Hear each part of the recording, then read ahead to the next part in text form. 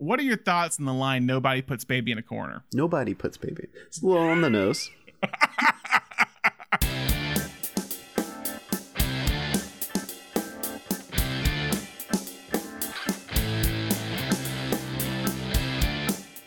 Welcome to the episode of Cinenation. My name is Brandon Sparks. And I'm Thomas Horton. And here on Cinenation, we discuss film genres and the tropes and stories within them. And today is the final episode of our summer movie series this month. We're getting towards the end of summer.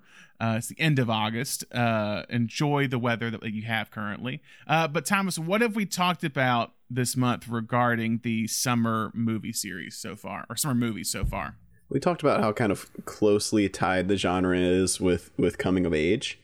I guess because summer seems like summer's when you break out of your norm as a kid, right? You know, it's like nobody comes of age in school except maybe the Breakfast Club.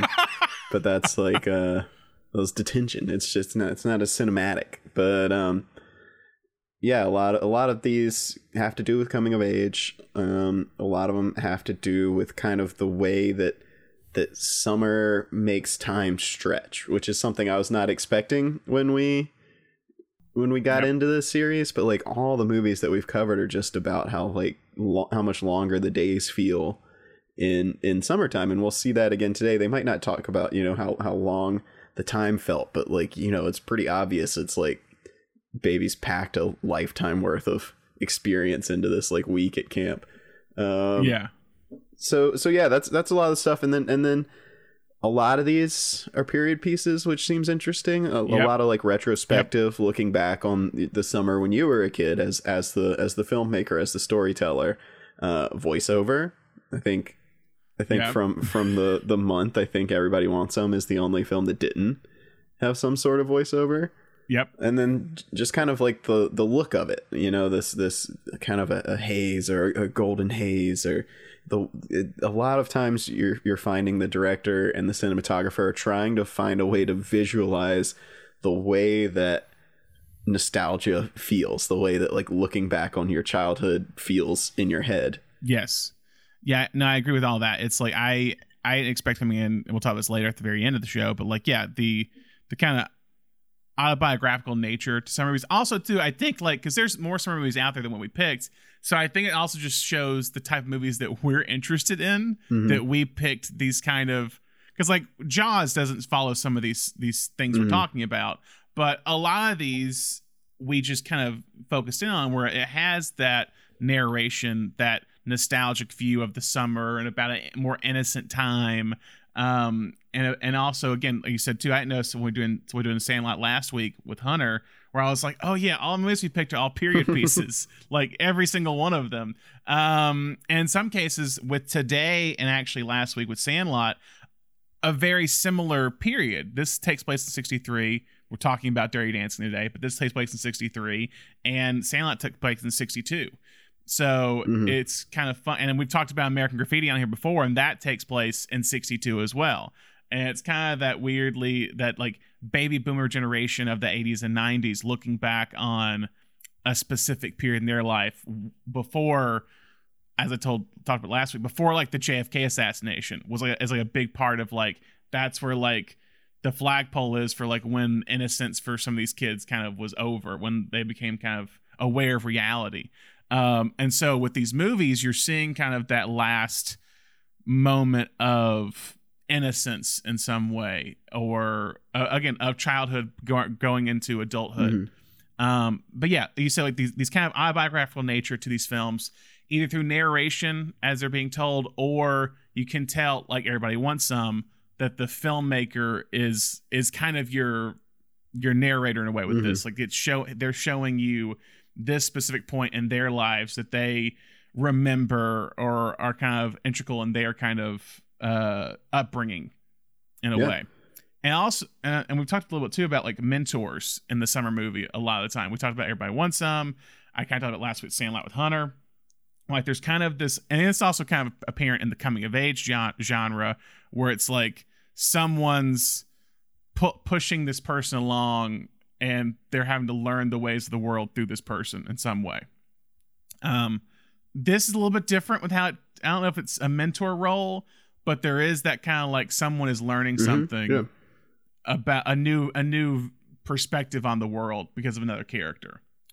I think with Baby learning from Johnny this is definitely the only one we've done where the main character falls in love with the mentor character. The mentor, basically. yeah, exactly. So yeah, that's kind of the recap. Even though of the we genre. all fell in love with Finn with Finn, yeah, that's the thing. We don't. Yeah, it's he's a supporting player, but he's number one in our hearts. But yeah, so that's kind of the recap of the summer genre for this series. Before we dive into today's movie, in today's movie, we're talking about Dirty Dancing and possibly just a cultural phenomenon the movie was when it was released in 1987. But Dirty Dancing, for those that do not know, is the story of a teenage girl, Frances Baby Houseman, played by Jennifer Grey, as she and her family spent a few weeks at an upscale resort in the Catskills in New York during the summer. While there, she befriends the staff of the resort, and one day, Baby meets one of the resort's entertainment dancers, Penny, who needs to receive an abortion, which will take place on the night of a performance that would bring her and her dance partner a big payday. Penny can't go to it, so Baby wants to help out. She helps them give money for the abortion of this traveling doctor. And Penny, because she can't make the performance, her dance partner, Johnny Castle, played by Patrick Swayze, decides to train Baby, a non-trained dancer, to replace Penny for the performance. As the rehearsals progress along with the summer, Baby and Johnny soon develop feelings for one another, creating one of the most popular and most well-known romances of the 1980s in film. The film was written by Eleanor Bergstein, choreographed by Kenny Ortega, produced by Linda Gottlieb, and directed by Emil Ardolino. That's kind of your major players. The film also stars Jerry Orbach as Jake Houseman, Baby's father, Cynthia Rhodes as Penny, who's Johnny's original partner, Kelly Bishop as Mrs. Houseman, and Jane Bruckner as Lisa Houseman, Baby's sister. So, we haven't talked about this really. This is one of the ones that I don't know your views on it coming into it as much as the other ones, but what's your kind of history with Dirty Dancing, Thomas? This one, it's funny. This one is right up there with Stand By Me, in that this is probably the first time I've ever sat down and watched this movie all the way through. Wow. Okay. Seen pieces of it a million times on television. I feel like I always like to say like what station used to have this movie back in the day. I feel like VH1. VH1, yeah, VH1, it used to be movies that rock. Yeah. Yeah. I feel like this one was always, when VH1, it was like around the time VH1 was doing I Love the 80s, and like everything on VH1 was like 80s themed. Mm-hmm. And this was one, it was like, you know, you're flipping the channels, you get to this one, you're like, all right, I'm going to watch the training sequence. I'm going to watch them practicing the lift in the water. Then you know, a commercial comes on, you flip away, and then a little bit later, you're like, oh, let me flip back and see the final dance scene. What's going on? Yeah. But I don't know that I'd ever seen like them pull up to camp before. Like, I don't think I'd ever been there for the first 10 minutes of this movie. But yeah, very, very familiar with this film, but first time all the way through. Yeah, and there were a lot, and I'd seen it once before all the way through. And I of course, like I think any type of clip show that deal like back in the day growing up, say on VH1 or what, like I Love the 80s. Sometimes you saw clips of like the final dance or the Love is Strange sequence, or the famous like lift in the water when they're practicing. So like you've seen all that, but like the plot of it is kind of forgotten. I think even people who love the movie, which we'll probably talk about today. But yeah, it's one I think I just saw once previously all the way through. I think this is one, again, like you said, kind of like in high school where I had some teachers, I think our guidance counselor was very obsessed with the 80s, and they were specifically obsessed with Patrick Swayze, which I get. So this was one that everyone kind of talked about. And so, yeah, I think my mom really loves this movie for sure, but I haven't revisited this movie since then. But it's always kind of one that I know as like one that was a massive hit for one, and I always knew like the big thing that always kind of stuck with me is like, oh yeah, Jennifer Grey and Patrick Swayze hated each other when making it. And that was always kind of the big thing, like how do they hate each other so much but have such great chemistry? And we'll talk about that today. But yeah, it's like it's always one I've respected, and I've always it's always shocking of how well this movie did when it came out, and we'll go more on that later. But yeah, big cable staple stuck in between like Breakfast Club and like Weird Science or something on VH1 Movies That Rock, it feels like. Yep. Yeah, exactly. But yeah, and so this time it's to go kind of like what my initial thoughts on like this time coming back to it. It's it weirdly, not in the way people probably think or the way people probably thought at the time, but weirdly still has relevance in a lot of different ways. Yeah, for sure. We'll talk about kind of the abortion subplot, but even just like the waiter reading the Fountainhead, like I was just like, oh, okay, that's there. Oh, this wealthy young white man skews far right. Oh, interesting. Okay. interesting. But it's just the way it's like, it was so like specific of like, hey, it's all in this book. You ever baby, have you ever listened to Andrew Tate? You should check him out sometime. Oh God, that's a separate story that happened to me this week. Side thing, this will probably no one probably care, but we were out recently, a few friends and I, and there was a date going on next to us, and some guy brought up Andrew Tate and like trying to like kind of convince the girl of why he was great, and I was like, I have never seen a date torpedo so fast. Like so fast. Sorry, that's a tangent on today's episode, but I was just, that's what happened. But yeah, there is some relevance in this movie in a lot of different ways. But let's dive into kind of the history of how this movie got to production. So the story of Dirty Dancing begins with one person, and that's Eleanor Bergstein, the film screenwriter. Born in 1938 in New York City, Eleanor was the youngest of two daughters to Joseph and Sarah. Joseph was a doctor and Sarah was a housewife. Because her father was a doctor, their family was very well off, I think, financially at that point, growing up in the 40s and 50s. And because her father was a doctor, he was kind of constantly working during the year. So their kind of off time, which was during the summer, they would take vacations to the Catskill Mountains. Spending a lot of time at those several resort locations that are up there during the 50s. Eleanor said that while her parents spent their time golfing, which is what Jerry Orbach and Kelly Bishop do in this movie, she would be dancing all summer long. She would eventually compete in local dance competitions and was quite good at the mambo. She also talked about how she took part in these quote-unquote dirty dances that took place in the basements and areas where the adults would not see them during these summers at the resorts. Eleanor would then later attend the University of Pennsylvania, graduating in 1958 with a degree in literature. She also worked as a dance instructor during her college years, and later would become a novelist, publishing, I believe, 2 novels in the 1970s. At the end of the decade, Eleanor would try her hand at screenwriting. Her first script that was made was a movie called It's My Turn, a romantic dramedy starring Jill Clayburgh, Michael Douglas, and Charles Grodin. It seems that the film's production would be tumultuous for many reasons, but one thing that occurred that would that would be influential for Eleanor was when the producers cut an erotic dance number that she had written in the script. She took that scene and it would become the nugget that would inspire her next screenplay. Eleanor would think back to her time at the Catskills competing in these dirty dancing competitions while her family was on vacation. She also gave the film's lead character the nickname that she had grown up with, which was Baby. What an awful nickname. She said she had until she was 22. And she kind of the character that Baby says in this movie, she's like, she didn't think anything of it at the time. It was like, cool, my nickname's Baby.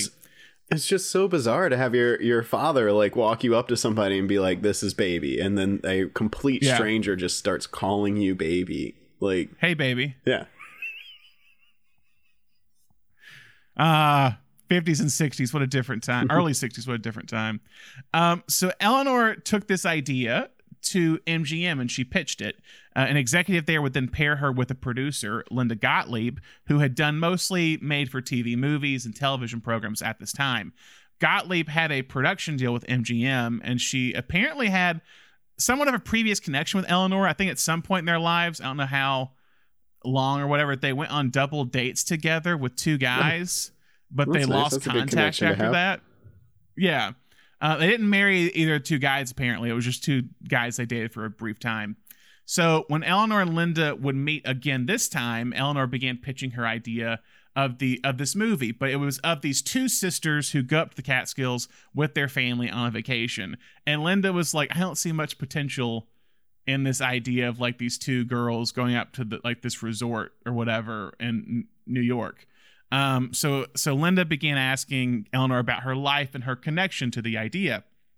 And Eleanor did the whole like, my name was Baby. We did this all the time growing up in the summer.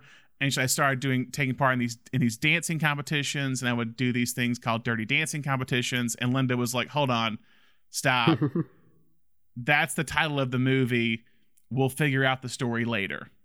And so Eleanor would eventually write the script, and the duo would take it to the president of MGM, Frank Yablans.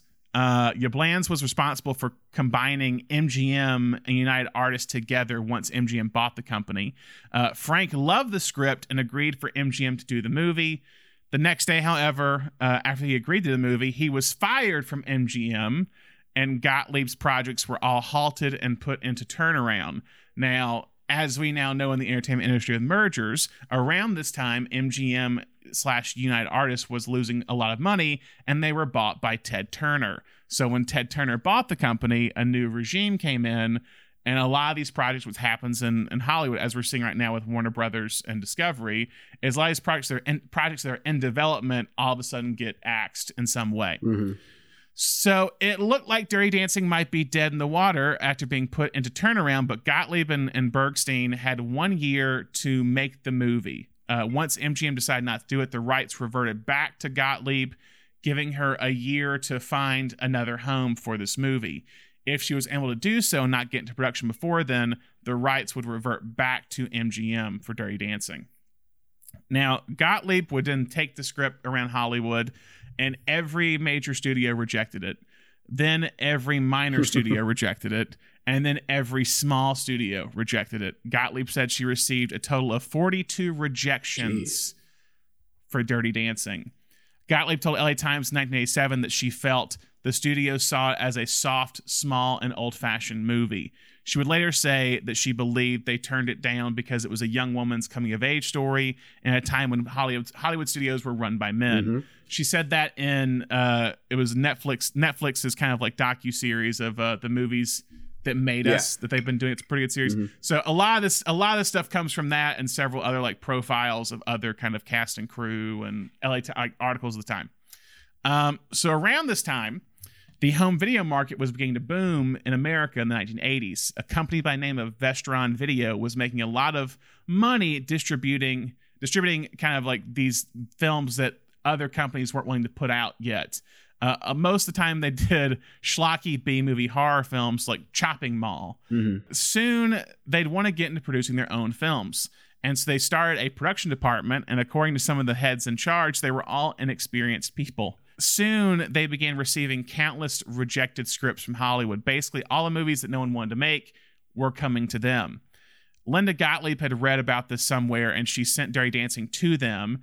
The VP of production, Mitchell Knold, would read the script for Dirty Dancing one weekend and love it. He said he related to it because he spent several summers in the Catskills with his family as well. Gottlieb was ecstatic that someone wanted to make this movie, but because this was essentially an indie film company, she had to cut the budget down, and they would cut it down to $4.5 million to make this movie, when the average cost of a studio film at this time was about $12 million. Some reports say $5.2 million, but $700,000 here, $700,000 there. It's whatever. Soon Gottlieb would then begin looking for a director for Dirty Dancing, and she would send the script to Emil Ardolino, a documentary director whose works focused mainly on dance. He had directed several profiles for PBS on famous dancers and choreographers, receiving 17 Emmy nominations for his work in the process. Wow. In 1983, 4 years before Dirty Dancing, Emil would win an Oscar for Best Documentary Feature for He Makes Me Feel Like Dancing. He'd also directed several made-for-TV movies or episodes, one of which was called Alice at the Palace, which starred Meryl Streep and Debbie Allen. And he also directed an episode of Shelley Duvall's Fairy Tale Theater. Oh, nice. Did you ever watch that? Oh, yeah. You ever watch that show? Yeah, I love that show. Big fan. Big fan. I got the Cinephile just randomly got like a bunch of VHS copies of those. Like someone had the entire collection on VHS. Oh wow. I got 2 for myself. I can never watch them because I don't have a VHS player. But Emil, this would be his first film, like narrative film he'd ever directed, and he actually read the script while he was doing jury duty in New York, apparently, and loved the script so much, and he joined the project. Once he joined, they began casting the movie, and Emil was very adamant that the actors they hired had to be able to dance. He talked about how he didn't want to do what Flashdance or Footloose did when they used doubles for the dancing scenes for the film stars. Like, he wants you to know if Patrick Swayze is going to be doing a whole gymnastics routine. Yep. He wants you to know it's Patrick Swayze. The casting would be whittled down to 4 names that would do screen tests for the film. They would do a variety of pairings to test their chemistry and also to kind of test their dance skills. The 2 actors they narrowed it down for Johnny Castle were Patrick Swayze and a young 20-year-old actor by the name of Billy Zane. Billy Zane. The actresses for Frances Houseman, or Baby, were Jennifer Grey and Sarah Jessica Parker. Okay. Funny enough, Jennifer Grey was dating Matthew Broderick at the time, who would later marry Sarah Jessica Parker. Well, and this was what, a year after Footloose? It was 80s. What was Footloose? Footloose was 84. Yeah, so 3 years after Footloose. Okay. Well, it comes out 3 years after. So 2 years after. They're auditioning 2 years. Sarah Jessica Parker's a supporting character in that. She is. She doesn't dance in it though. Not a lot. I think she just probably does she's trying to do the dancing. She dances at the honky tonk. Mm-hmm. That's when Chris Penn gets up and gets a fight with the guy. Yep. And it's a year after with Jennifer Grey. It's a year after Ferris Bueller. Okay. So that's kind of her biggest role at this point in time. Nice. When talking about Jennifer Grey, Gottlieb and Bergstein said that she captured what they had in mind for the character of Baby. They said that they fell in love with her for the role when she walked into the audition room and they heard her tell her father as she was walking in, "Wish me luck, Daddy." Her dad is I was about to say, so Joel Grey took her to that's a power move.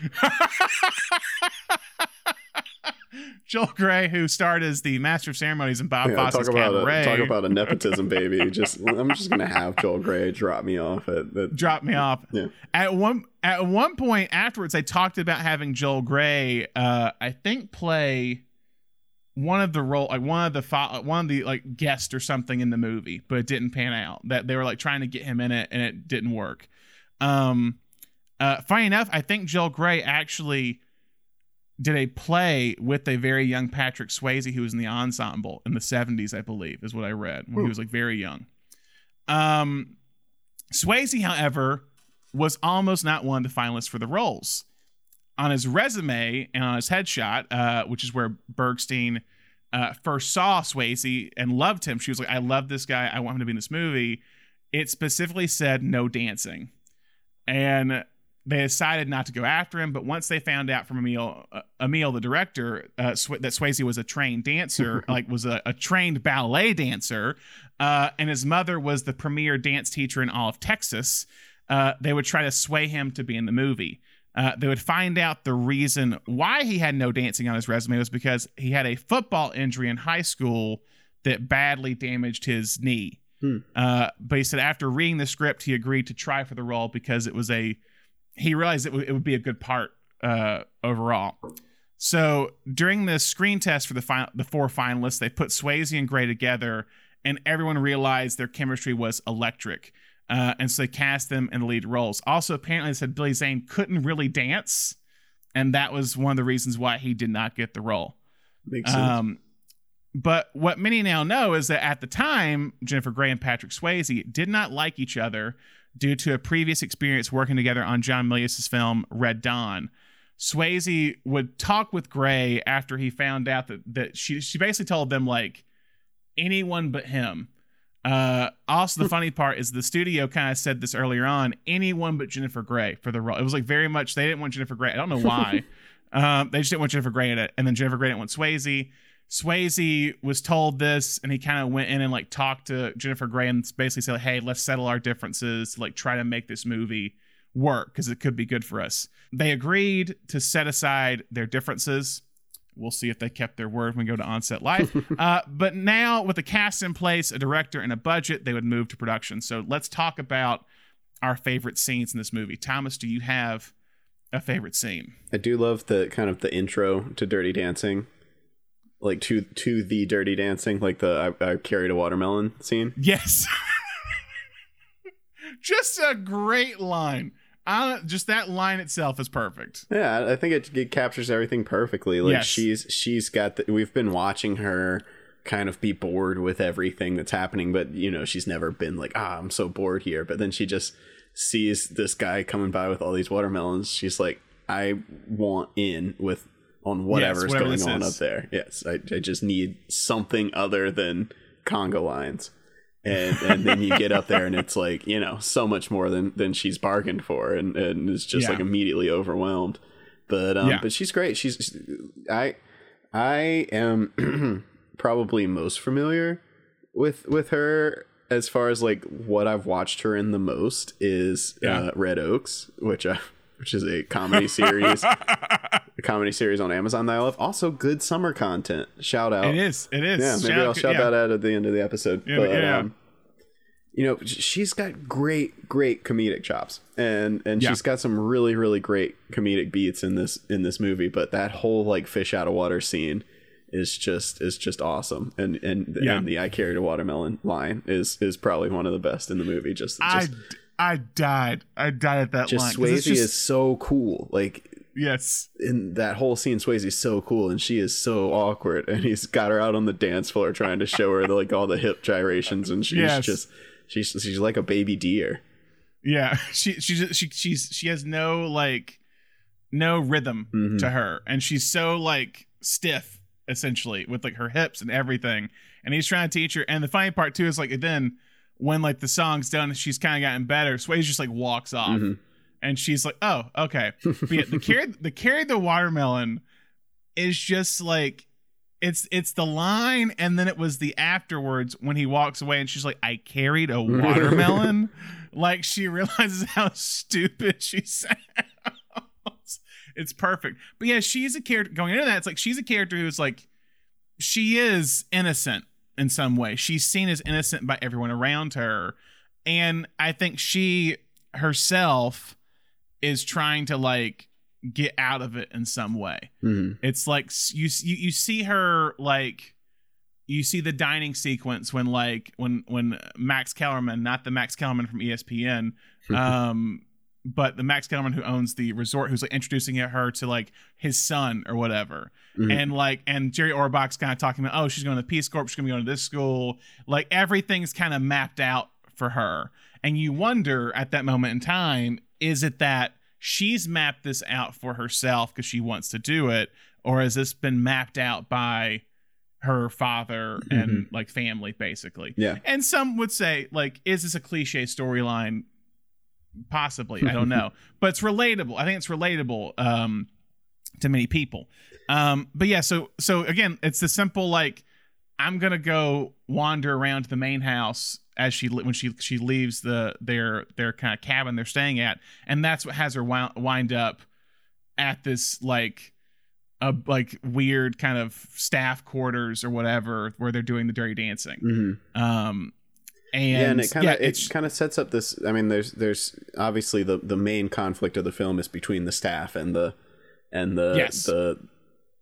clientele, the guests or whatever. But the kind of first conflict is between the staff and her, and that they view her as the clientele, and it's this idea of like she is innocent but she's not ignorant. You know, they're just immediately like, you don't care about us, you don't care about our life, and we have established early on that she's kind of a bleeding heart person. Like her dad says, you know, she wants to change the world, like, and so her sister wants to decorate it, is what she says. Wow, Lisa. But yeah, we do kind of establish in that scene, we kind of set up this like she obviously doesn't want anything to do with that like boring upper crust, you sit around and play cards, but they won't let her into this world because she is from that world. Yeah. And what's interesting too with the class idea with this, it's like there's a class system within the clientele and the dancers and the entertainment kind of people and the other kind of workers there. But it's the weird like class system within the people who work at the resort. It's like the waiters are kind of they're basically like they're the upper crust kids who are just working there for the summer. Because you have that whole kind of with Max Kellerman kind of giving the whole like as the waiters like, oh, you guys are the best, like make sure you show the girls a good time, like basically saying like give them the best summer of their lives, like pick out the one you want and like sleep with them or whatever, like show them a good time so they want to keep coming back every summer or whatever. And they're like future med students and lawyers, and that's kind of like what separates them. And then you have like the entertainment dancers where it's like you teach them to dance and you do the classes and nothing else. Don't do anything else with them. But you begin to see that kind of class struggle throughout all these different kind of levels as the movie continues. But yes, the dance party when they first show up is just kind of a perfect intro. And again, like I said, Swayze is just so cool. And kind of his two little intros has the one when he walks up in the glasses, like talking to the waiters, and Kellerman's like, "Don't you try to hook up with any girls this summer," basically. And then you have the dance party stuff, and him and Penny are just fantastic together in the dances they do. And then we kind of hop into the storyline pretty quickly. Like once they meet, it's kind of quick of how we go from like that she meets Penny, and then it's like you find out what's going on with Penny in her life, essentially. And it happens pretty quickly. I forget how early the first training sequence, like the first training dance sequence is. It's pretty early in the film. Yeah. They make their mind up pretty early on to take her on as kind of a protege. Yeah, and it's like, and again, the dancing montage is fantastic. It's like, and there's several dancing stuff, but that first one when she's like, again, like trying to dance down the like kind of like walkway or whatever is, and you kind of see her get better as she goes, and like she's getting more, I guess, comfortable in her own skin a lot of the time, and she's getting kind of sexier as it kind of goes on, because Swayze's kind of probably teaching her how to be more and more comfortable in her body, essentially. But what's another scene that you like in the movie? The dance at the other hotel. Yeah, because it's like so close to there, but then it's got these little like moments, like she does the little like cha cha cha thing to play off, and does the thumbs, because she's too afraid to do the lift. Yeah, and he's like coaching her through it, like, hey, like it's like you're doing good, like wrong way. She goes the wrong way here or there, and then you kind of have that get the planting of the little old lady. Little old lady. We'll talk about that later. But yes, bizarre plot twist in this movie. It's such a weird plot twist. It's such a weird plot. I'll tell you, it's probably anything not work, but it feels like such an unnecessary plot twist as we go. It's necessary like to get to the like with the ending part of like, oh yeah, he didn't steal the wallet. But I'm just like, could we have done this any other way? Like, why is it like the little old couple is the one that steals the wallets or whatever? It just felt like that's a separate movie entirely. Just like an old couple, like as con artists, essentially stealing wallets at a resort and everything. It's a whole other plot line. But yeah, and I love talking about other actors. I love Jerry Orbach in this movie. Oh, absolutely. As her dad, he's amazing. Like, it's that scene at the lake when she kind of comes up to him. Yes, such a good monologue. Such a good monologue from her and him having just kind of sit there and listen. Honestly, that's like a point that we as kids all wish we could have made to our parents at some point. Like that line of just like, I'm sorry I let you down, but you let me down too. Like that is such a great way to get your point across. And like, yeah, it's like she finally gets that moment to say that to him. And he has to like, and the thing is he's been like, I won't say he's not really been a bad father throughout. He's just been he's concerned, and he doesn't have his facts straight. I mean, that's that's why it all with him, it all kind of wraps up so well at the end, because like as soon as he's able to put all the pieces together in his own mind, he's like, oh, I've been wrong this whole time.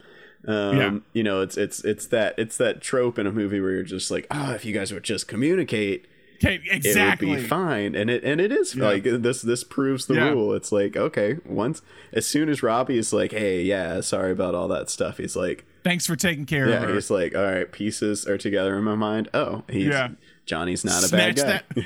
Snatch that envelope back. Yeah. Well, yeah, that's maybe a critique sometimes in movies, and maybe this, it's like, there's a lot of times where like, they could easily just talk to each other. Mm-hmm. And like, it's always like someone's pride's getting hurt. Like when she says, like, when Jennifer Grey said, when Baby says, when they're walking up to go see Penny after she finds out she's in the kitchen, and the friend says, oh, she's pregnant.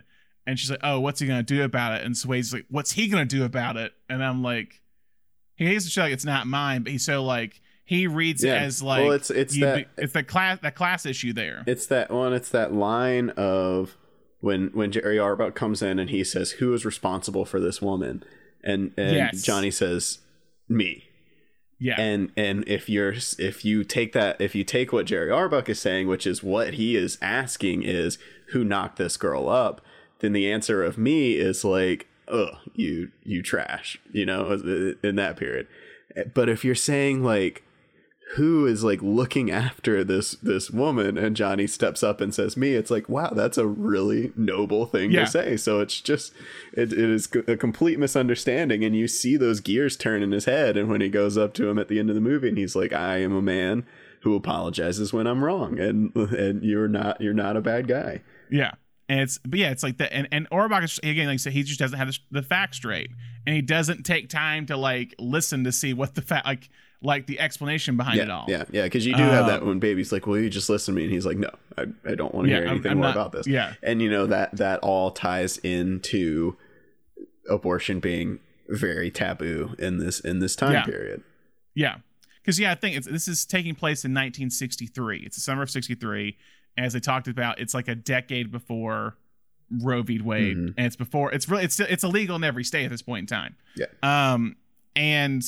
And that's the thing too, with going with that kind of as this is a plot with this abortion angle as a plot. I feel like people forget about a lot of the time with Dirty Dancing. It's just a heartfelt dancing movie. But the core, like the whole plot is centers around an abortion and what can happen in a world when it's not available and it's illegal. Yeah. I think at the time when it came out, it was like considered like as someone said, the gold standard of like portrayal of this type of world, essentially. But yeah, at that point, it's like it's so hard to it's illegal essentially, and it is a taboo situation for them, and they don't really know. I say Baby specifically doesn't really know what the world is like and how they react to something like that.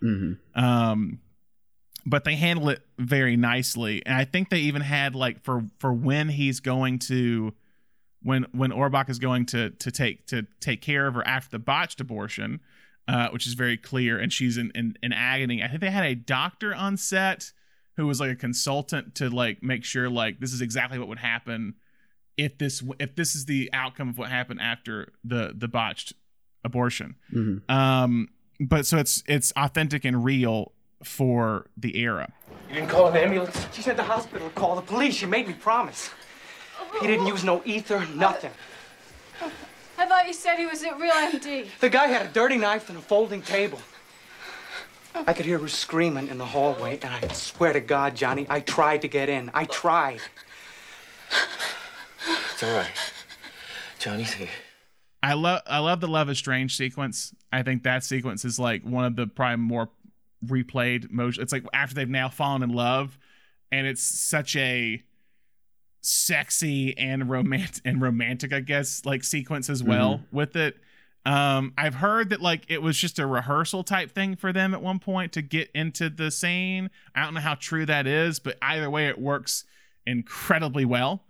And probably one of the most replayed scenes from the movie. Do you have another scene for you? I mean, it's the end. There we go. It's chills, you know? Yeah. It's just it all comes together. Now here's my question with it, because I have two questions I want to ask. What are your thoughts on the line "Nobody puts baby in a corner"? Nobody puts baby. It's a little on the nose. It's a little on the nose. It's not really a corner, but it's a pillar. But yes. But he's saying what he needed to say, and you know, it cuts right to the heart of the movie. Nobody puts baby in a corner. Yeah. It is. It's dealing with her. Like, she's been in the whole, if you want to think literal, it's like she's been put into, well, not as literal because she has, but literal as in like she's been trapped, essentially. She is a trapped person in this world, and she's been cornered essentially by like what is expected of her. And he like, I get that the conflict here is between him and Jerry Orbach, but I do kind of feel bad for Kelly Bishop. Like, Kelly Bishop has no idea what's going on, and Swayze just walks up and is like so disgusted with the two of them, and she's like, okay, what did I do? I just gave baby this seat, like, and then she switches to that seat. Is the thing underutilized? We'll talk about that. There's I don't know if there's a reason for it, but there's some stuff in there with that. But you know, the scene, the dance scene at the end is, the finale is great. It's like, it's so good. Now it's become so corny to look at because it's been like seen so many times. I think it transcends corniness. Oh, you do? Except I don't like the slow-mo shot. I don't. When he jumps, the low angle slow-mo off of the. You know what? It's a moment of like lows and highs, because I don't like the low angle slow-mo off of the stage, but then I love that, like, when he pops up into frame in that immediate next shot. And is doing the snaps, going down the hall, going down it, and all the staff coming in to back him up, and then also kind of usher her into their crowd. It's great. It's great stuff. It's like, you're one of us now. And then again, you gotta go with the lift. The lift is just, it's perfect. It's incredible. It's fantastic. No one can do it as good as that. They can try, they can't. And then you have the kind of emotional, like, Jerry Orbach coming up to him and apologizing, and then she's hugging him at the end because of it. And then my next question is, I going with Patrick Swayze with this. What do you consider is peak Patrick Swayze? Roadhouse. See, that's what. Okay, interesting. I've heard Roadhouse. I've heard Point Break. I think, in terms of power, I would say Ghost. I think Ghost is like was so popular when it came out. For a normie, it's probably Ghost. But I know it's Roadhouse. Roadhouse is peak. Just to sell, just him and Sam Elliott to sell this world in which, like, bouncers are like roaming gunslingers, and the two, like, no one else in that movie is selling that movie. Ben Gazzara and the two of them, and no one else, like, that. It's the ultimate, like, is it good or is it bad movie, and there are three people giving fantastic performances in that movie, and then no one else is. You don't think the guitar player is? He it? is. You don't he think is. he? Not the acting, but the music. The music. Actually, I do really. Speaking of Kelly Bishop, what's her face from Gilmore Girls as well, the extended Gilmore Girl universe. I can't help you there. She's like she's the waitress in the. She's kind of like with the guitar player in. Oh, let's see. Hold on. She's Luke's sister in Gilmore Girls. I'm doing my best here. Let's see. I'm looking at the Kathleen Wilhoit is her name. Yes. Yeah. This is a tangent to Roadhouse for a bit. She's acted in a lot of stuff. Yes, I'll give it to Kathleen Wilhoit and Jeff Healey, but no one else. Sorry, Kelly Lynch fans. I was like, Kelly Lynch. You're like not. But to go back to Ghost real quick, they actually make Ghost like a $500 million movie. Like it's a massive hit, and I feel like no one really talks about that movie nowadays. Like it was multiple Oscar nominations. I just think peak of Swayze's powers is I Ghost. probably agree. But yeah, you can say like in terms of just like physique and kind of how he like persona carries a movie, then the Roadhouse. I would probably agree with you. But I think in terms of like peak powers, and some will argue Point Break, but I think I don't know if he's like the splitting it one with Keanu in Point Break. Yeah, I think it's splitting it. Yeah, I think yeah. Anyway, that was our tangent on that. Any other scene you have? The opening's interesting. I forgot there was an opening narration to this movie. And that just kind of goes with our things we're talking about with the summer stuff. And she's literally saying like, it's the summer of 1963. It's before Kennedy gets assassinated. It's before all this stuff. Like it was a different time then. And I'm kind of thinking to myself, who is she talking to? Like, I know it's film. I know it's film and we're talking to us, but it's always interesting to see who is the audience. You just want Stand By Me. You want that narrative device. Yeah, of them writing exactly. Well, I was like watching the Sound last week, and it was the same thing. I was like, who is he talking to? Who is Smalls talking to at this age? I like to think when I watch. I'll add this on to last week's episode. I like to think when I watch Sandlot that's him announcing the baseball game. You know, in between at bats, he's like, when I was a kid, over the loudspeakers. Yeah. It's an ESPN 30 for 30 that he's talking about his relationship with Benny the Jet. Bob Costas or something. He's doing these little specials. But anyway, but yeah, I think again to go with their chemistry, go back to this movie that we're talking about today. With Swayze and Great, their chemistry is just electric. Yep, like they are fantastic together.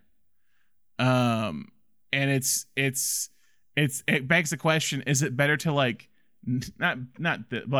sometimes we have people who are actually married or in love and their chemistry is terrible, and then you have people who just like do not get along and the chemistry is just unbelievable. Well, I can say that she and Matthew Broderick obviously had some real life chemistry, but I can't say that I watch Ferris Bueller and go like, oh yeah. Wow, yeah, great chemistry between those two, electric, the brother and sister. I think they kept that very secret because they were playing brother and sister in the movie. They're like, people would be weirded out by that. She does have good chemistry with Charlie Sheen in that movie. She does have good. There's supposed to be more of it, but there wasn't. But here they have it's like in that Love is Strange sequence is where I think it really kind of pops the most, because that's when their characters are finally in love, and it just works. It works perfectly. So on to on-set life. So one of the biggest obstacles of the production they had to overcome with the filming of a summer movie in the Catskills is that they couldn't shoot a movie in the summer in the Catskills because those are our vacation months. And it also seems a lot of the resorts they did from that era weren't really there anymore, they said. So production had to move down south where the summer weather lasts a little bit longer after the summer was over than the Northeast. However, they could not find one location that worked, so they had to divide their time between two locations. The first location would be in Mountain Lake, Virginia, and the second location would be a former Boy Scouts camp in Lake Lure, North Carolina. Wow, imagine shooting a movie at a Boy Scout camp. Yeah. There's no part coming up that I know you'll understand completely. Production began in Mountain Lake on September 5th, 1986. The scenes that were shot there were the dining scenes, the opening scene at the Kellerman Hotel Resort, the beach scenes, the family cabins, the kitchen scene when Baby finds Penny crying, and the famous water lift scene. After this, they would move to North Carolina where the remaining scenes were filmed, most of which were the dancing scenes. But when it comes to the North Carolina stuff, as you know, Thomas, if you're shooting in the South in the summer months or even early fall months, you're going to have some bad weather. Yep. So have a thunderstorm every day around 2 p.m. So it seems it rained a lot, but also the temperatures in the Virginia scenes. In the Virginia, temperatures in Virginia were also incredibly hot at first, coming in at the beginning of September. Apparently on the first day of filming, it was 105 degrees. Wow. with the temperature rising to 120 indoors due to all the lighting and equipment they had. Kenny Ortega, the film's choreographer, said that at least 10 people passed out on the first day of shooting. Great. Sounds like a great start. Wonderful. Great time. Because wow, this is going to be a great production. Unsurprisingly, tensions would begin to rise between Swayze and Gray on set. One of the big reasons was that Gray became upset with Swayze due to his constant tardiness on set. They would eventually begin battling a lot, pretty much between takes all the time. One thing they had disagreements over was Gray's use of a double for certain scenes that she felt were a little unsafe for her. One was when, which is somewhat, it might seem surprising. One was when Johnny is driving his car in like that wooded area or whatever. I think when they're going maybe to the lake or something, they're driving around, and it's kind of it was uneven road, and it's kind of hopping up and down. Gray was not in the car, and they used a body double instead with the wig. But Swayze was very adamant about doing all of his own work and not using a double for anything. This would all come to a head when they did the log scene when Johnny is teaching Baby how to balance. Because Swayze pushed it so much in the log scene with his jumping up and down, he would eventually fall off and injure his hurt knee. Yeah. He would have to visit the hospital and apparently had fluid drained from his knee due to the massive amounts of swelling it was having. I've also heard like it ended up like kind of like pushing like basically missing production days because of it. Like it screwed up the entire production essentially. Probably had to get a photo double for him, ironically. Yeah. I don't know how long he was out, but at least a day. And I'm not sure how they finished the scene with all that, if he fell like that is my kind of thing. By this time, the weather was getting colder as they were nearing October, and the leaves were changing. Apparently, set decorators had to spray paint autumn leaves green to make it look like it was still summer.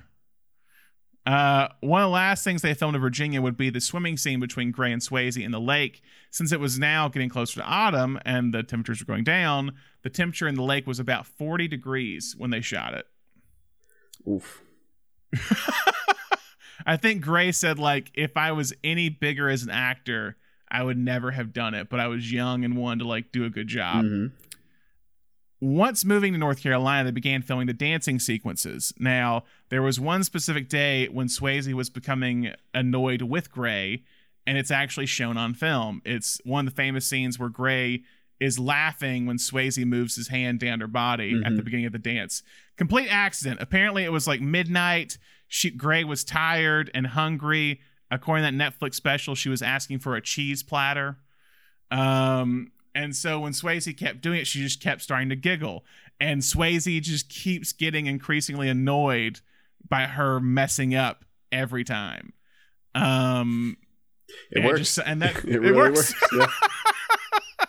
Yeah. To help calm the tension between Gray and Swayze during production, Emil Arlino, the director, showed them their screen test, or reshowed them their screen test, in hopes of inspiring them to get together and recapture that chemistry that made them cast them, like what made them so great. Swayze and Gray saw it and tried to begin to work well together for the rest of production. It seems like that might have happened. It wasn't as bad as it was before, at least I know, but it helped in some way. Now, it helped the production that the dance scenes were towards the end of the film because the film's music supervisor had not been able to obtain any of the music for the film. Yeah. That's problematic. Yes. Eleanor Bergstein wrote very specific music cues in the script, which is one reason why everyone loved the script so much. Kenny Ortega said he had never seen a script that integrated music as well as the script for Dirty Dancing. So all the songs you hear, if it's the Otis Redding or whatever, those were all like written into her script. So as rehearsal started, they had no music. So Ortega, who is a choreographer who was trained by Gene Kelly, was having to choreograph the dance numbers without music. Wow. That's Gottlieb. No, that's miserable. Gottlieb would soon fire the film's music supervisor because he brought nothing in for the music. And she would hire a man by the name of Jimmy Einer to help find the film's music. Einer was a music producer and publisher who had worked with artists like Three Dog Night, Air Supply, Grand Funk Railroad, and John Lennon. He would soon be able to obtain all the songs that were in the script plus more. Wow. One song that was added as they were trying to find music was Patrick Swayze's "She's Like the Wind." You know, I thought about that this past rewatch. Like, I always knew that he performed that song, but I was like, what a weird moment to be like, yo, we're gonna put your song into this movie. It's gonna be great. Yeah. Very emotional part. Yeah, "She's Like the Wind." So apparently he had co-wrote the song for his earlier movie, Grand View USA, but it was not used in that film. I think he apparently also offered it to another movie called, I think, Young Bloods with Rob Lowe, and they didn't want to use it either. So it sounded like he was just like going around like saying, hey, here's the song, put it in the movie. And so Linda Gottlieb listened to it, and so did Emil Arlino, and they loved it. And they sent it off to Jimmy Einer, who put it in the movie. And then, but the song that was the film's last minute addition was the film's most famous song, "I've Had the Time of My Life." Wow. Einer had reached out to a singer-songwriter by the name of Frank Privet, who was the lead singer of a New Jersey band called Frankie and the Knockouts. Einer asked him if it was like a New York pop punk band, which is very different than the song that we hear in this movie. Einer asked if he'd be interested in writing some songs for the film he was working on. Frank Privet declined after hearing the film's title because it sounded like a porno. This is not the first time. That's the last time that will come up. Einer would keep asking him, telling Privet that it would change his life if he wrote songs for this movie. Privet would then write several songs. Another one would be "Hungry Eyes," which was also used in the film, and he would co-write "The Time of My Life" as a song that would be used for the ending. As Kenny Ortega was choreographing the film's final number, the initial plan was to possibly use a Lionel Richie song, but for some reason they thought it would not work. So the week of the sequence's planned shooting, Ortega and his assistant Miranda Garrison began going through tapes of songs they had been sent as possibilities and that they had the rights to. The last song on the very last tape was the demo version of "I've Had the Time of My Life." And Ortega was like, he apparently stopped the tape and was just like, he looked at his assistant, he's like, okay, is this song good, or are we just desperate because it's the last song on the last tape? And she's like, let's play it again and see. And apparently they loved it. So they would rehearse for 3 days with that song and do the entire dance number with that song. So when filming the sequence and you see Swayze mouth the lyrics to the song at the end of the movie, it's the demo version he's mouthing the lyrics to. I was about to say, when you said it was a last minute addition, I was like, well, I know they had it at shooting because he's singing it. He's singing it. Swayze would later say that this was his favorite version of the song when they did it. And you actually listen to it. I think it's on YouTube, I know, at least by Frankie and the Knockouts. This is also during the sequence, Swayze would begin to re-injure his knee due to the stage jumping part. Oh no! Wow. Yeah. And then I said I didn't even like it. Because when you watch, it's actually more interesting if you do it, and it's more impressive when it's not in slow-mo, weirdly enough, I think. Yeah. And apparently he went to Ortega because they kept doing it over and over again. He went to Ortega. He's like, I got one more in me. He's like, so you better tell them, like, because if not, I can't do it anymore. And he did it one last time. So filming would eventually wrap on October 27th, 1986. And they ended up being on time and on budget somehow. I don't know how. I don't know how that happened with everything. And with that, the editing began. And that leads us to the aftermath of this film's tumultuous production. And guess what? It didn't get better. So Vestron's VP of production, Mitchell Knold, said that he liked the film's rough cut, but the rest of the company's executives were hesitant about the movie. They brought in a producer by the name of Aaron Russo, who had done films like The Rose with Bette Midler and Trading Places with Eddie Murphy and Dan Aykroyd. It seems Vestron needed someone to tell them they had a good movie or they had a bad movie because they didn't know. Knoll and his team showed the executives and Russo the cut. Once it was over, Russo turned to them and said, and I quote, "Burn the negative and collect the insurance." Oh my God. Somewhat relevant in terms of Warner Discovery news of late with Batgirl. Vestron would give the film one last chance, deciding to do a test screening for about 1,000 people. Knoll said that once the film was over and it got to like the film's final sequence, the audience was cheering, stomping, and clapping for the film. And that's when Vestron decided, hey, let's get behind this film fully and promote it. But the film would receive an R rating from the MPAA when they sent it in. Really? Yeah. There was a few more scenes, a little bit more language. There is when they have their dance scene before the sex scene, like the erotic kind of dance number they had together. Mm-hmm. There was more to that. I think at one point I've read she was nude in one part of it that was cut. I don't know how true that is. There is a deleted scene when she's in a bra and more undressed than she was in the final number, and they cut that, and they cut some language, and that brought down to a PG-13 rating, basically. Okay. Then that's when Vestron began like, okay, we'll promote the movie, and they got sponsorship from Clearasil, the acne cleaner, as a way to target teenagers for the movie. However, once Clearasil watched the film, can you guess what they did or what they asked? Change the title. Nope. Get rid of the abortion. Cut the abortion plot. Wow. Yeah, that's real easy to do. Simple. And screenwriter, no problem. And screenwriter Eleanor Bergstein said no, basically saying if you cut that, you have no movie. Yeah. Literally, the plot hinges on this abortion. So that resulted in Clearasil dropping out of sponsoring the movie. Vestron would set a release date for August 16th, 1987. Now, it's weird. I don't know what this is, but online, a lot of places say the movie actually premiered at Cannes Film Festival in May as a special screening, which it makes me wonder if the test screening they had was at Cannes Film Festival. Oh, wow.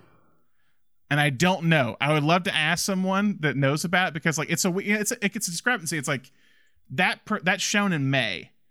And at that point, that's they're just trying to decide if they should release it or not. Mm-hmm. But they release it in late August. So it makes me think like the test screening was at Cannes or around that time. Yeah. So who knows? The film would premiere in August, as I said, at the very end of the summer, becoming a massive hit. It would gross $3.9 million in its opening weekend, and then would just continue to climb and be a box office draw for 20 weeks. It would eventually gross $63 million domestically in its initial run against its $4.5 million budget, and it currently stands at $214 million worldwide just off box office. It is seen by many as one of the best examples of a sleeper hit, because people forget that this was an indie film that became one of the biggest movies in terms of pop culture of the 80s. Audiences loved it, but critics did not. Some were mixed, while others downright disliked it. Pauline Kael said that it starts smart and ends dumb. But she also said the dancing here brings out the sensual dreaminess of the songs. Dirty Dancing, what a great title, is such a bubble-headed retro vision of growing up in the 60s or any other time that you go out of the theater giggling happily. Roger Ebert, however, disliked the movie, giving it 1 out of 4 stars, saying the filmmakers rely so heavily on cliches, on stock characters and old situations, that it's as if they never really had any confidence in their performers. He did say that Jennifer Grey and Swayze were good, and that it had a great title. The film, however, would end up having a life outside of the movie's initial run. The soundtrack would be a massive hit, selling 32 million copies worldwide, and spending 18 weeks at number 1 on the Billboard charts. They'd actually have to release a second album in February of 1988 called More Dirty Dancing because of the huge oldies music revival that the movie actually started at this point. It would have 4 songs from the album that reached the top 50 on the Billboard charts, with 3 songs reaching the top 5. Time of My Life would also win a Golden Globe, a Grammy, and an Oscar.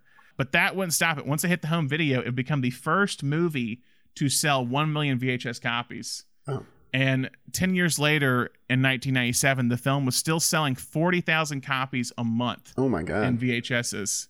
In 2005, it was selling 1 million DVD copies a year, at least. And by 2007, it had sold over 10 million DVD copies.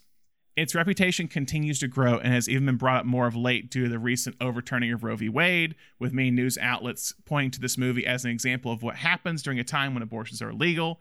They're still available, just illegal. It received a television series in 1988, a prequel in 2004, a popular stage version, which has actually never been to Broadway, a television remake in 2017, and just recently, a sequel to the original was announced, with Jennifer Grey returning in the role of Frances Baby. Not Havana Nights.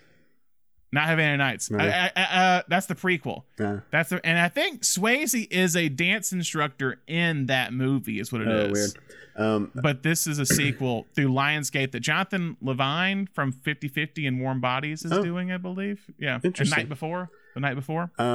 I do want to note, I just looked it up real quick, because when you said Ebert didn't like it, I was like, I have a feeling Siskel did, because he liked dance. He was a big dance guy. And Siskel said, here's a familiar youth film that is carried on the slim shoulders of its female star, newcomer Jennifer Grey. And he closes the review by saying, their romance has a few twists and turns, and more importantly, some genuine emotion. But remember the name Jennifer Grey? She's an actress to watch. 3 stars.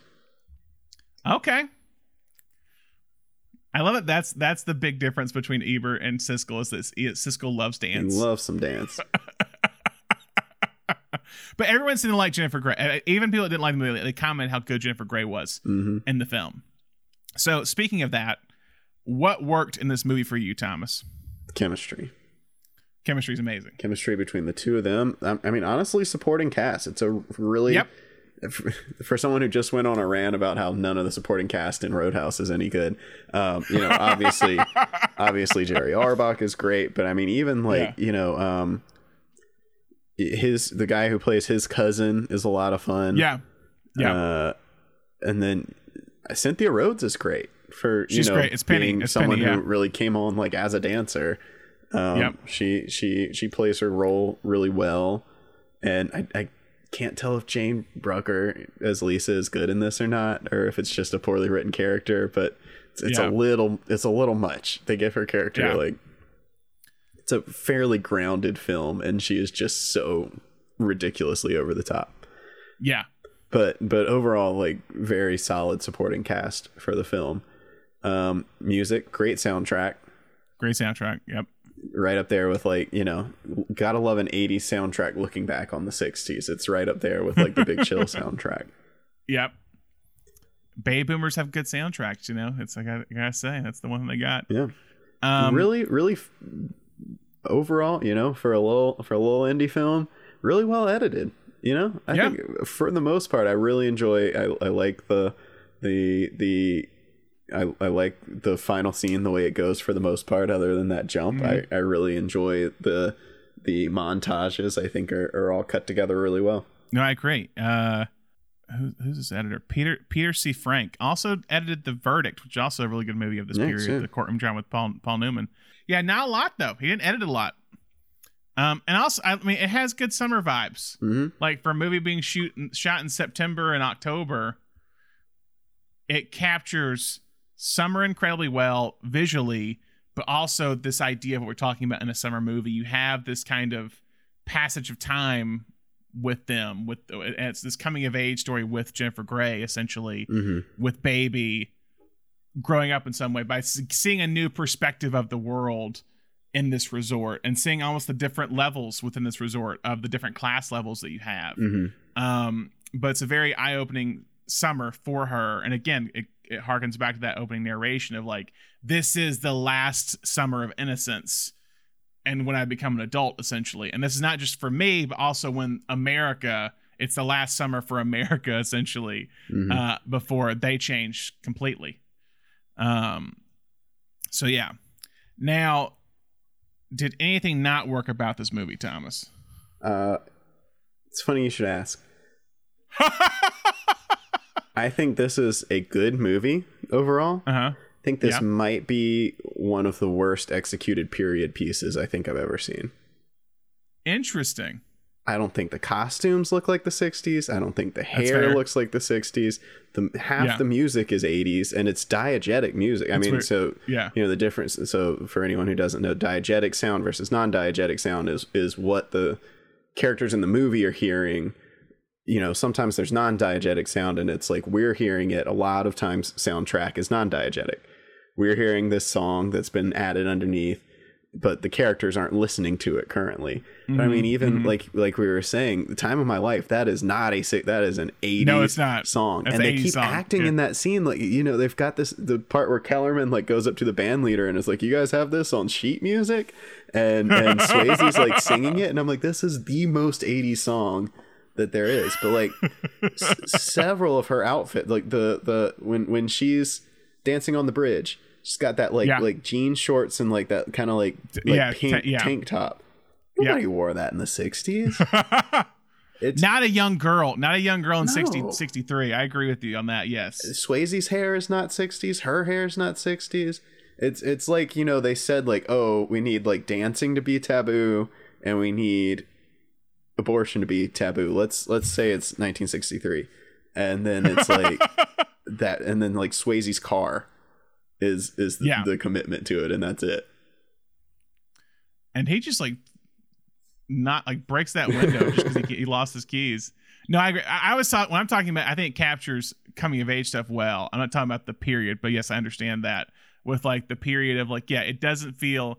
It feels very 80s. Yes, both in its style and its and its music a lot of time. And the music it's fair. The music is kind of all over. Yeah, I mean, there's definitely The some place. 60s like Motown and rock in there. Yeah. But like, you know, then you get She's Like the Wind at the big emotional mark. It's and a you're weird- like, this yeah. is an 80s song. It's a hodgepodge. It's a hodgepodge. I agree with you on that. I think Swayze's accent's very odd. Mm.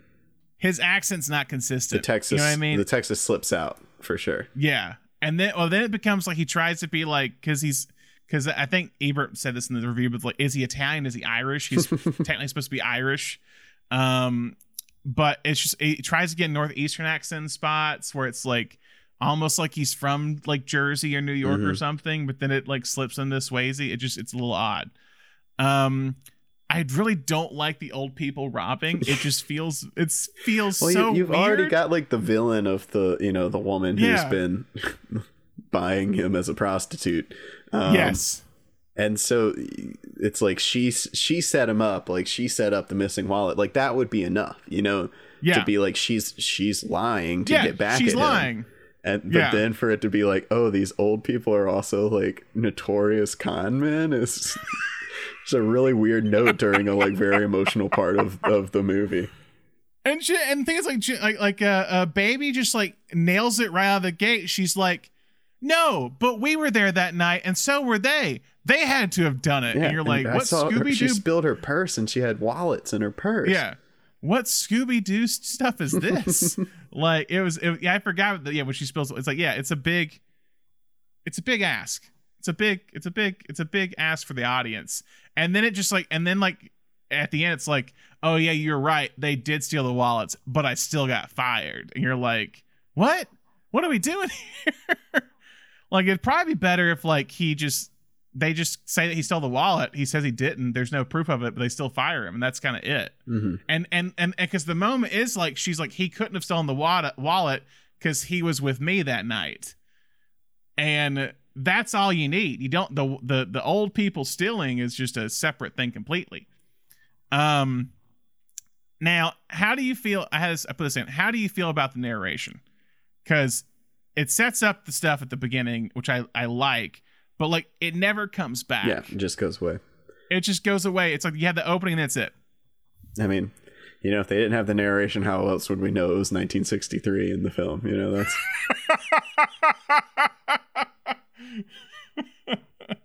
So you kind of need it there, right? Yeah. No. they don't really make an effort through the rest of it. No so. one talks about Kennedy ever in the whole movie except that part. And the dancing is like even the dance. I mean, because that dancing did exist. I'm not going to be naive with that, because that underground dance all the time. But yeah, it does feel very like it feels 80s. I agree with you on that. Anything else that didn't work? Nope. I think that's it. Okay. All right. Alternate universe cast. Speaking of, Vivian Pressman is the character, I believe, who's the lady who's basically prostituting Patrick Swayze the entire movie. So Kelly Bishop, who plays Mrs. Houseman, was initially cast to play that role. Oh. The actress who was cast as Mrs. Houseman, Lynn Lipton, became sick during the first week of shooting, and they were forced to recast. So they moved Bishop up to Mrs. Houseman, and the film's assistant choreographer, Miranda Garrison, played Vivian Pressman, oh, nice. the actress, the character who is prostituting Johnny Castle. There's apparently one shot in the opening where you can see Lynn Lipton in the car instead of Kelly Bishop when they're driving up to the resort, because apparently Lynn Lipton has like a blonde hair, like more blonde hair than her. So for Baby Houseman, for Frances Houseman, the characters that are the actresses that had I said Sarah Jessica Parker earlier was in the final four. I think Sharon Stone auditioned for the role as well. I know the studio wanted Pia Zadora as the character, which was, she did like sexploitation type movies, I believe. And Winona Ryder was another one they actually suggested for the role of Baby Houseman. For Johnny Castle, I said Billy Zane earlier. I think someone said that Billy Zane would be the next Marlon Brando, is why I wanted to go with him. That? He looks like him. That's about it. Adrian Zemed was another big one. And if you don't know who Adrian Zemed is, I understand. He's one of the leads in Grease 2, is what it was. You're right. I wouldn't know. He's the lead T-Bird Christopher in McDonald, Grease right? 2. He was in Grease 2. Christopher McDonald is in Grease 2. And is good in Grease 2. I like Christopher McDonald. We'll save my Grease 2 conversation for a different episode. Adrian Zemed, Billy Zane. Benicio del Toro was a big favorite at one point. Oh, love that. And then Val Kilmer was a big favorite at one point. 80s Allegedly, 80s Val, 80s yeah. 80s Val, 80s Swayze have very similar vibes. I think Val's a much better actor. No offense to Swayze, but I think Kilmer's a better actor. I think Swayze might have more star power.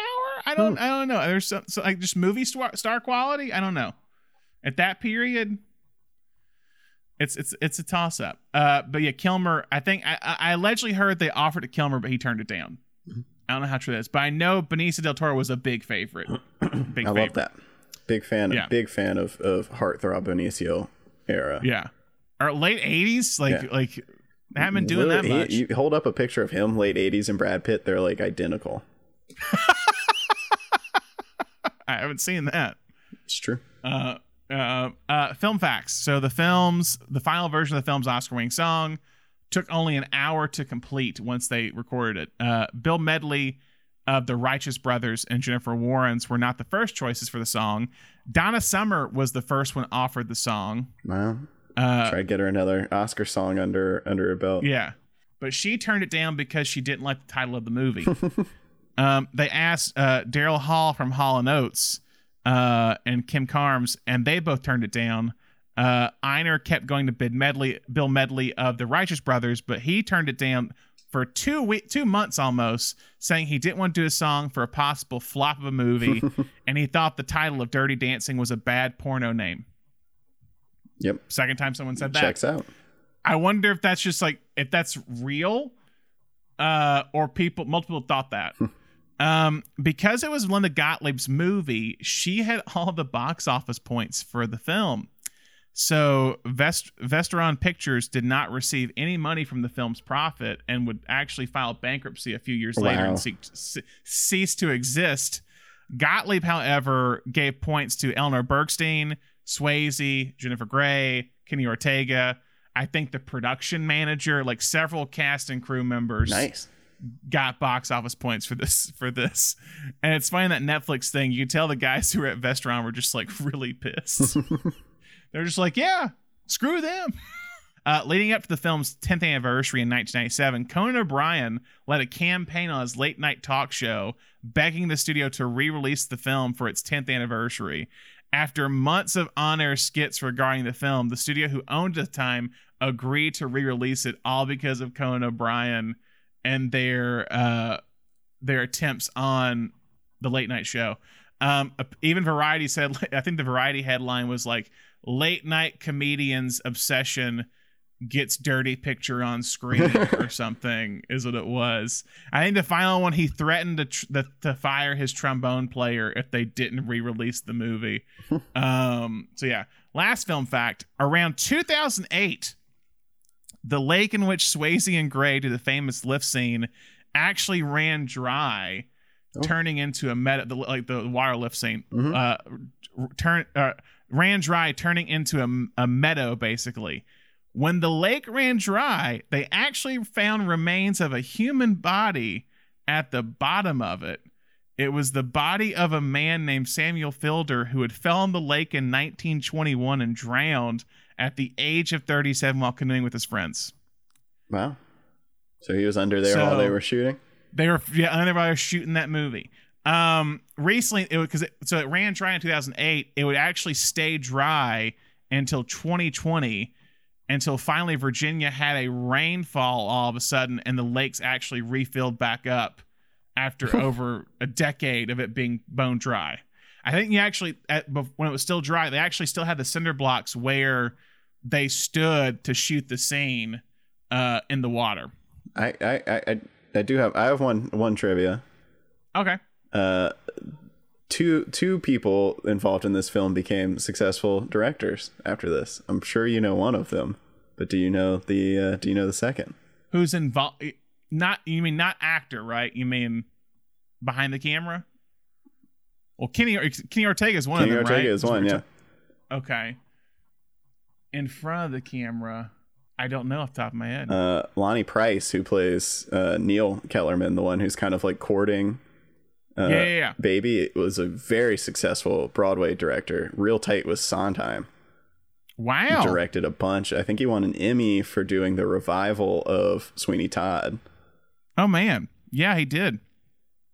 Oh, wow. He was in Merrily Roll Along, the original production of it in 1981. Wow. Yeah, he did direct a lot, or has directed a lot. Sweeney Todd, Company, Sondheim Birthday Concert, Sunset Boulevard, the musical version. Wow, he did. Okay. Well, I did not know that. Yeah, good for him. Goes from playing a little shit in this movie to...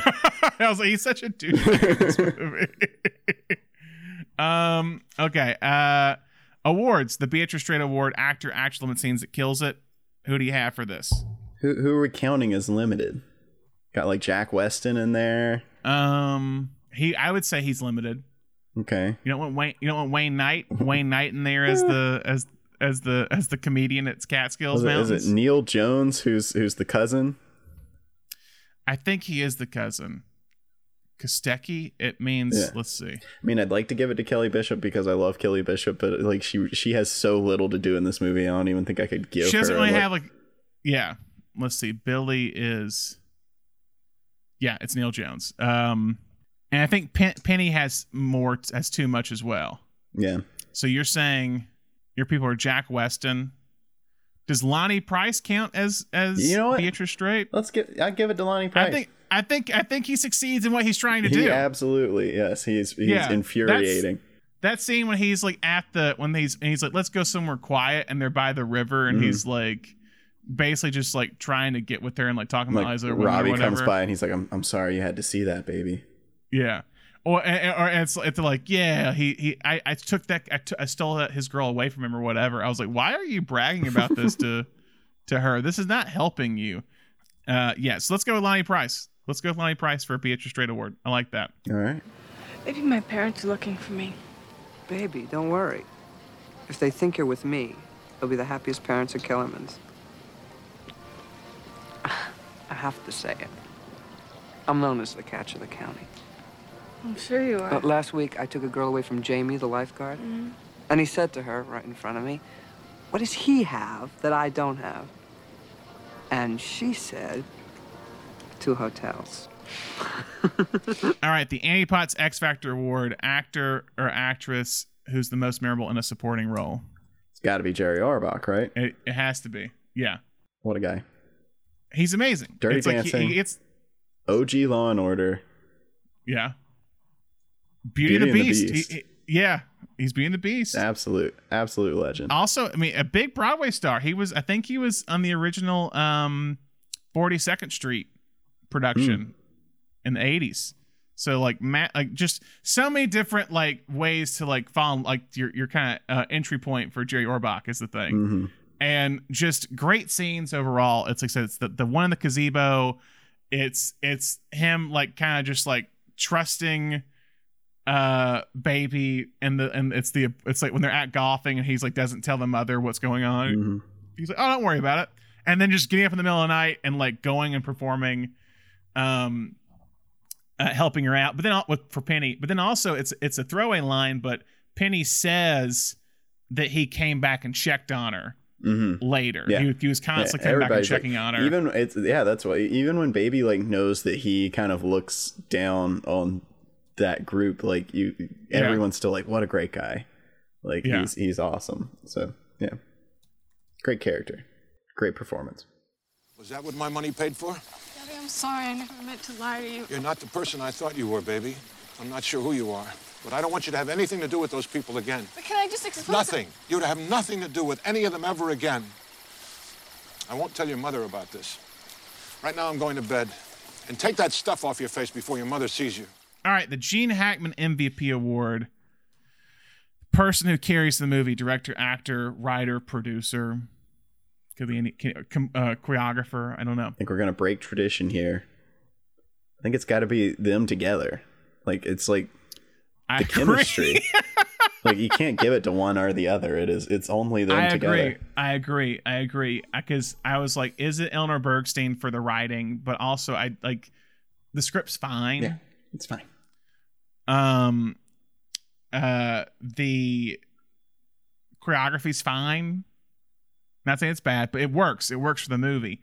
But I think the chemistry is what carries this film through and through.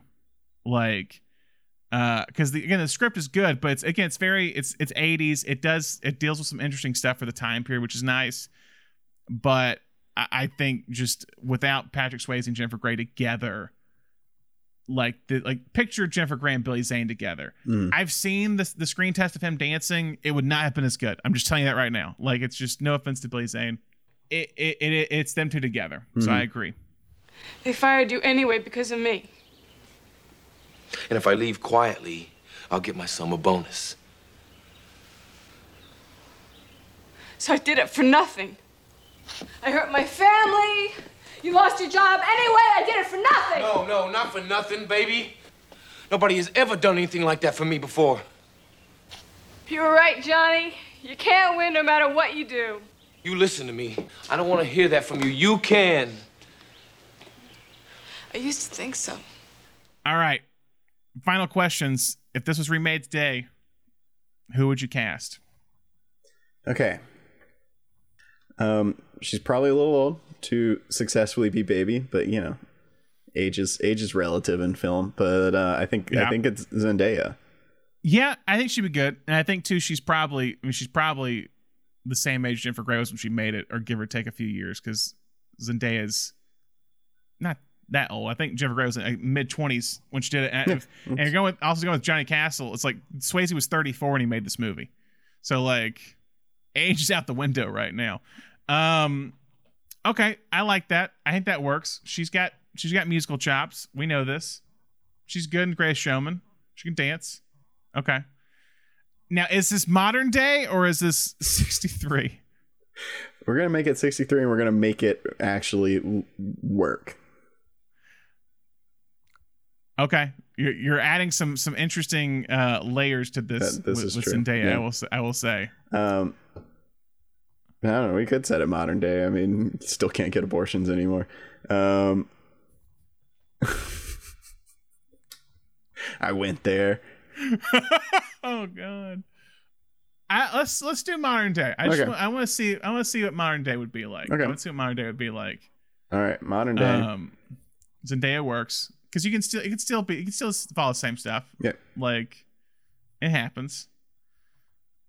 Okay. So Zendaya for Baby. What about Johnny? I'm pretty sure he can dance. But Taron Egerton. Taron Egerton, yeah, I'm pretty sure he can dance. I don't know if he did a little bit in There's some choreography in Rocket Man. Yeah, there's Rocket Man. Yeah. He's got that kind of. He's got the like. I look like I'm from the wrong side of the tracks, but I can also pull off a musical vibe that Swayze had. Yeah. You know. Yeah, I don't think Tom Holland can pull off the wrong side of the tracks. No. If you're doing Tom Holland and Zendaya, you have to switch. You have to gender swap it, which honestly, I would Not watch. terrible. I would watch. Not terrible. Tom Holland shows up at camp and Zendaya's Dirty Dancing with all these people. Yeah, you know. But let's not. I think there's enough boy coming of age stories. Let's stick with the girl coming of age story. Taron Egerton's. I like that. I like that. Do you have a Jerry Orbach? Do you have a Jake House? I got to do some. Wait, let me do some math in my head for ages. Okay, I don't want to like make this guy. Well, I mean, maybe we can age him up and maybe he won't be offended.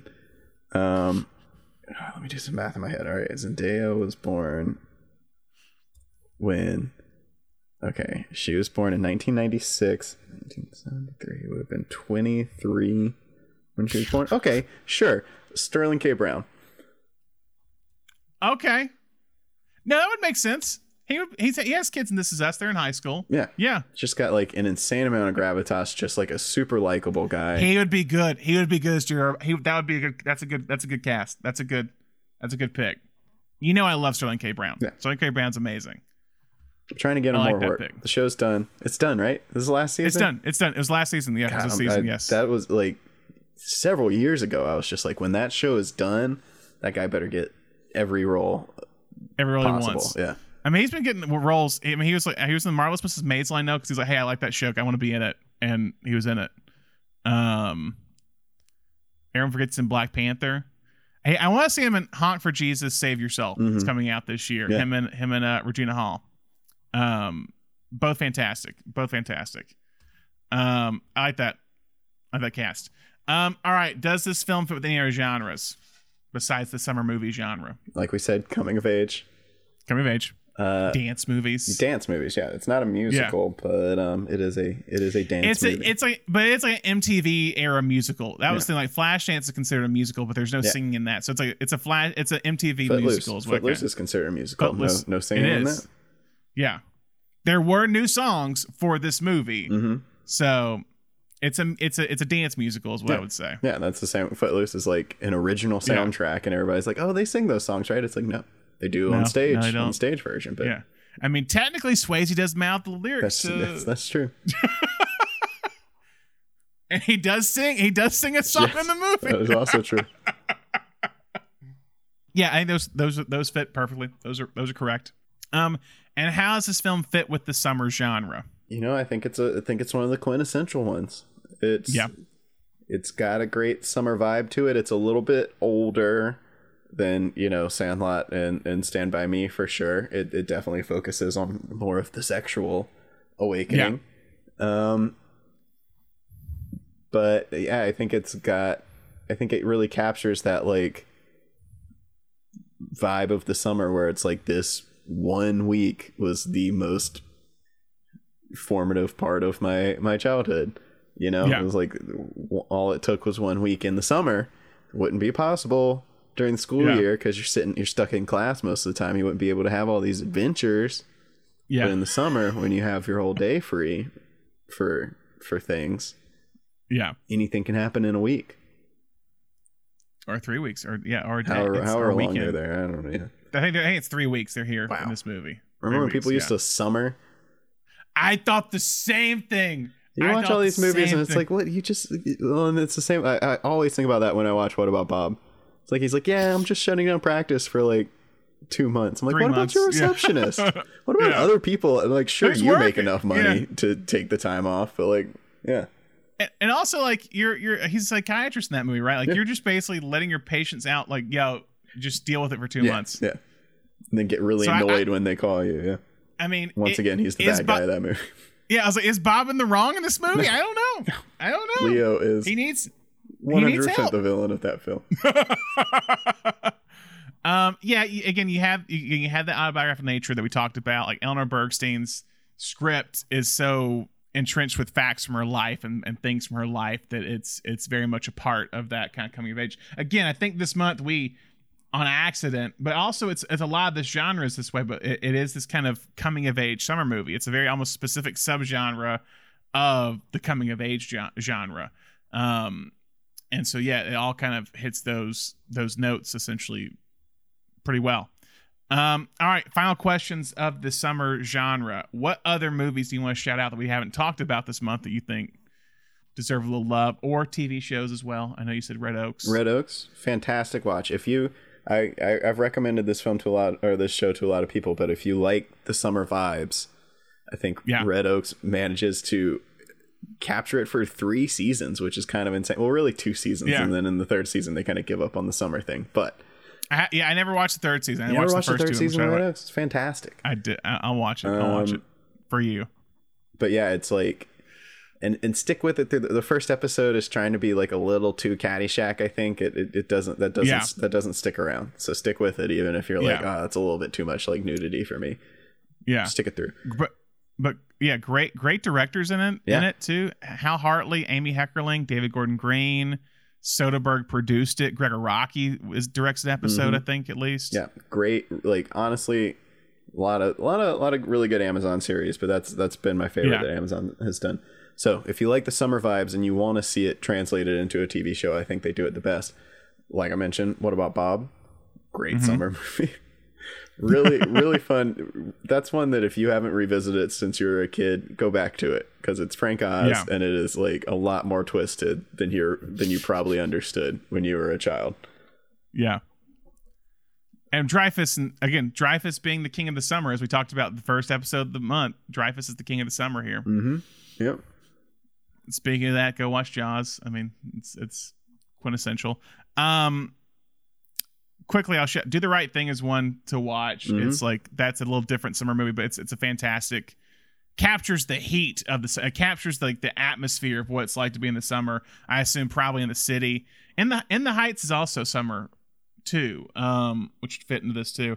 I'll shout an older one. I would shout that's kind of it's a weird movie, but a movie called The Swimmer with Burt Lancaster. Oh, yeah. Have you seen that movie? I've not. I've had it recommended to me so many times. It's worth watching. It's weird. It's a weird movie. Basically, the premise is like it's in Connecticut, but he's gonna get to his house by swimming from pool to pool of his neighbors, basically. So he's just gonna swim from one pool to the next, and keep going until he gets to his house. But each kind of place he stops at, the conversations he has with the neighbors start to peel back the onion of his character, and you start finding out more and more about who Burt Lancaster is and the relationships he's had and kind of his life. It's a fantastic movie. Frank Perry directed it, I think written by his wife Eleanor Perry. Definitely worth checking out. That's it on the recommends, I think. And then finally, what did you learn about summer movies this month, Thomas? I don't know that I would have put together that thing about the kind of the way that they stretch time. And that's something that's always when you talk about film and the medium of film and how it stands differently than other art forms, that is one of the distinctive things of film, is the ability to either stretch time or condense time, and editing goes into that and everything. But from a storytelling point of view and from an editing point of view, all of these films have come together to really try and create that timeless feeling of summer when you're a kid. And I think all the ones that we picked were able to pull it off. And a lot of them are, I would say that Dirty Dancing is kind of the least listless of all these films, or meandering, and not in a bad way. That's just kind of how summer is. But it still is kind of like, all we really have to do is learn this dance. Like, we're not barreling towards a plot point here. No. And so that's really what I kind of came away with, was like the time just functions differently in the summer. Yeah. And everyone who made all these movies was able to capture that so well. Mm-hmm. And even with the dance, is like, that's like the midpoint, like they learn the dance, and the dance happens like midpoint in the movie. Mm-hmm. Like at the back half, it's just like them living their lives in the summer, but also you're also getting the essence of like their characters. It's like, I know Johnny kind of goes into how like, this is like my peak time of the year. I'm making so much money, and then I'm just struggling the rest of the year. Mm-hmm. So like, this is like just a big important part for him. And yeah, I think adding those montages they have add to that kind of passage of time in a way, and how it's stretched. Now she's spending day after day learning this dance, getting better, but also developing a romance in the process. But yeah, I didn't expect the passage of time was one thing. I didn't really expect a lot of these being period pieces that we covered. Mm-hmm. Like, I know there's more summer movies out there, but this specific coming of age summer movie, I think one to shout number we haven't talked about that I love, the Way Back, mm-hmm. with Sam Rockwell and Steve Carell and Toni Collette. That's a present day movie, but still has that autobiographical nature. Mm-hmm. But that's like one of the few that kind of is a coming of age summer movie that's present when everything else is like a period piece. But even that one, weirdly, it's like, it's like they're kind of a plot point is that kind of like throwback station wagon, and like there's not really they're technology. Spending the whole summer there. They're spending the whole summer there. They're summering again, and it's like no one's on their phones through it. Yeah. So it's not going out of its way to be, but it still kind of evokes that feeling of the older films for sure. Like it's from the guys who wrote it. Jim Rash and Nat Faxon. Jim Rash and Nat Faxon. Thank you. I was mixing the first and last names up. Like it feels very much autobiographical, mm-hmm. is the thing. Yeah. And again, that one too has that kind of meandering kind of plot of or story essentially. Mm-hmm. There's no big plot points, and again, it's about mentorship we talked about, and like the mentor role and the friendship being a kind of a big important thing of these kind of summer movies we've talked about a lot. Mm-hmm. Even Jaws has the friendship of Brody and Hooper. Mm-hmm. Like it's developing of a friendship and a weird mentor role with Quint, if you want to stretch this a little bit.